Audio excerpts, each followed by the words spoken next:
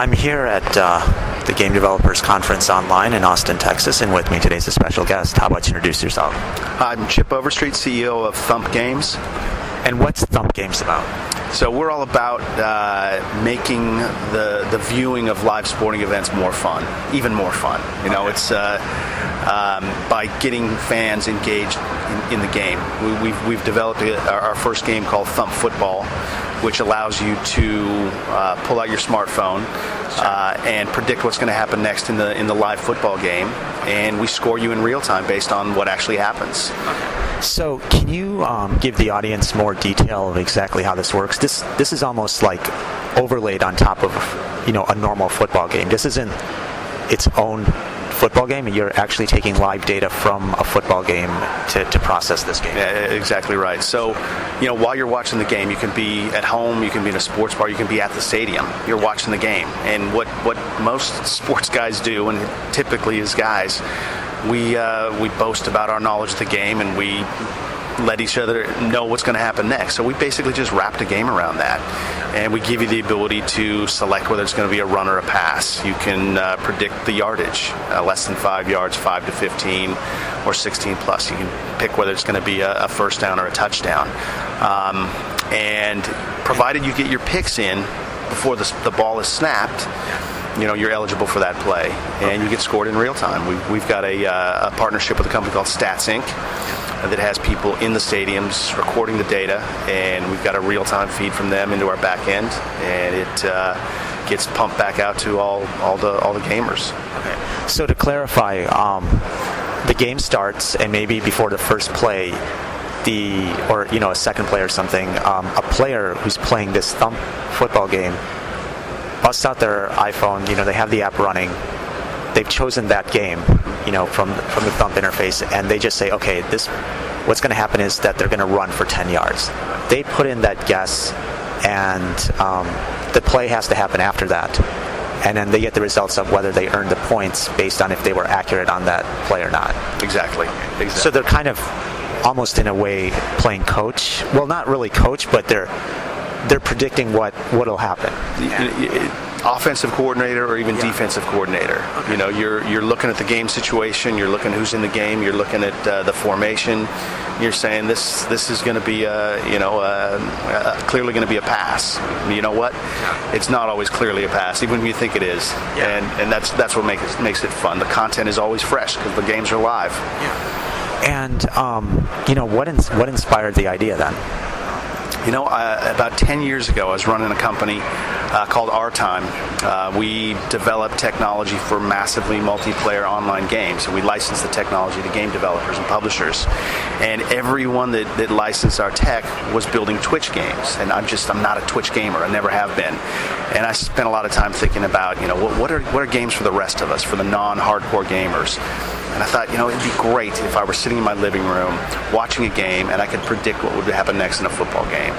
And as a consumer, I've just been waiting for someone to come out with this. And last summer, sat down with actually the same team at Our Time, and we built a prototype. We had it up and running midway through last football season, and we had 8 weeks to test. And we had a group of about 30 people that got together every Sunday night for Sunday Night Football, and people calling in and people in my living room, and we played the game and got feedback and spent the week iterating and building out new capabilities and fixing stuff that just wasn't working. And by the end of the season, we had something that was really fun. And so go ahead. Let's talk about that testing process. When you first had that prototype out, what were some of the issues that you ran into? What were some of the surprises that you ran into while you were testing this out? And did people play it for the full game, or was it for a quarter, or what was the attention span? Yeah, good questions. So after the very first time we played this, I was depressed. I just thought, this is just not fun. You know, the game had been in my brain for 10 years, and I thought, how could this not be fun? But we made it way too complicated. You know, you've got about 30 to 40 seconds in between plays, and that seems like a lot of time. And so we gave people a lot of options. And, you know, what we learned very quickly was make it simple. Just make it really simple. And the game has to augment the football game. When you get together with friends, you're not doing it to play Thump football. You're doing it because you want to watch the game, you want to socialize. This has to be something that augments that and makes that experience more fun. Yeah. And that's what's different about this game versus even other games, is that this is really taking a real-world experience and augmenting that real-world experience versus choosing between, do I play this video game or do I watch this other game? Exactly. And it's interesting that one of the primary use cases we found is people playing this when they don't care about the actual game. So ESPN has got games every night of the week now. Even Tuesday night this year, they've started televising, football games, and a lot of times they're games that just are not that interesting to a wide audience. So when you're playing Thump alongside, it makes the game interesting. If the game's a blowout, a lot of people lose interest. But if you're playing Thump, you're still interested. So it makes the experience even more fun. Okay. So moving back to when you were testing it, so you were depressed the first time. I mean, what are you thinking at that point? I mean, how do you turn from this kind of perceived, I thought this was going to be fun, it isn't working, to actually making it fun, and provocative? Well, we had 8 weeks, and we spent each week in between those Sundays making changes and coming up with new ideas and new approaches, and we got the feedback the following week, and we just kept narrowing our focus and making it more and more simple. And what were you seeing from the testers or from the users throughout those 8 weeks? Can you talk about maybe the response the first week and then the response the 4th week and the 8th week? I would say that their interest and excitement just got greater and greater. Okay. And what was really interesting is the game tested really well with kids, which was not our thinking. But we had a couple of guys that are in their 40s, maybe early 50s, with 8, 10, 12-year-old boys. Sure. We even had a 13-year-old girl that was in the beta test group. We had about 30 people in the whole group. And they were calling in. You could just hear them squealing every time, the ball was snapped, because they've just made their picks and they're excited about what's happening, and it's fun to watch. So by the end of the season, you find something that's more fun. What was the next step after that? So we about 8 of the people that were in the test group came forward and threw about $150,000 into the company and said, "Look, you can do this on nights and weekends, but why don't you, get the people that can really put their heads down and focus on this?" So I brought in the 2 guys that really were the core engineering team at our time, and they've been heads down focused since February.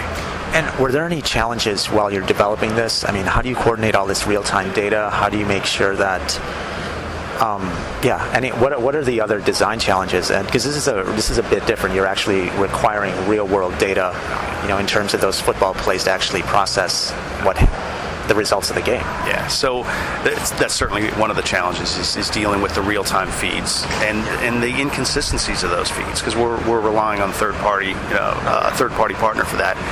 Another challenge is we had to design a system that could scale to support 1 million people hitting submit at the same time. Yeah. Third challenge is we want this game to be ubiquitous. We want it to run on any device. So, we built a WAP client and then have basically put a wrapper around that for the iPhone. We're doing the same with Android. The game is playable will soon be playable on 5 BlackBerry devices. And it's available on PCs and laptops, and soon it'll be running as a game inside of Facebook. So we want to meet people where they are. We're big believers that social games, particularly multiplayer social games, can't be effective if you require everybody to be on the same device. It's not real world. I should be able to play on my Android against you on your iPhone, and my wife playing on Facebook. So I met you through the Joyent booth. So is that why you chose Joyent then versus other systems, because of the scaling? I mean, you're right. The one thing about this game is that literally, if it grows to scale, people are going to have to be hitting the submit button at the same time, right? That's exactly right. Yes. So we're working with Joyent because they're like EC2, but for for scaling, for serious back-end engines, and they've got dedicated hardware. It's newer hardware. You've got access right down to the metal. They've got big Ethernet pipes connecting the boxes. It's a cool. Were you able to actually test out or do mock tests to make sure that this thing could scale really large or really highly on these systems? Oh yeah, absolutely. And we did a lot of A/B testing on Joyent, on EC2, and at a couple of other providers. And Joyent's they've got a great solution and great customer support as well. They're really, which is important to a small company. You need a partner. And so what's next in store then? So now you have this game ready to go. Football season's starting up. Well, we're just cranking up the marketing engine now, and we've got more games in store. The relationship we have with Stats Inc. it covers Major League Baseball as well. Baseball is going to start a couple weeks early next year in mid-March, so there'll be a small gap between football and baseball. But we're looking at other sports. We're thinking about Thump Golf and Thump NASCAR and Thump Cricket and Thump Soccer. We've designed the engine to be it's a real-time prediction platform. And it's been designed so that we can very easily support just about any sport. We're still on the fence about Thump curling, but we're gonna hit all the major sports. And have you tried it or have you tested it out on baseball? Because baseball is a slower sport, so I don't know if it seems like it would actually make it way more fun than. I couldn't agree with you more. I mean, sitting in the outfield on a hot summer day, drinking a beer. Just being able to predict whether the next pitch is going to be a ball or a strike, or whether the player's going to get on base or steal. I think it's going to add a lot of fun to the game, particularly those people that are at the game. Yeah. And where can people find out more about your game, or even start playing your game for their favorite football team? Well, if you've got an iPhone, iPod Touch, or iPad, you can go to the App Store and download it. If you're on an Android or just a PC or a laptop, just open your Safari browser, your IE browser, your Firefox browser, and go to thump.com. Thank you very much.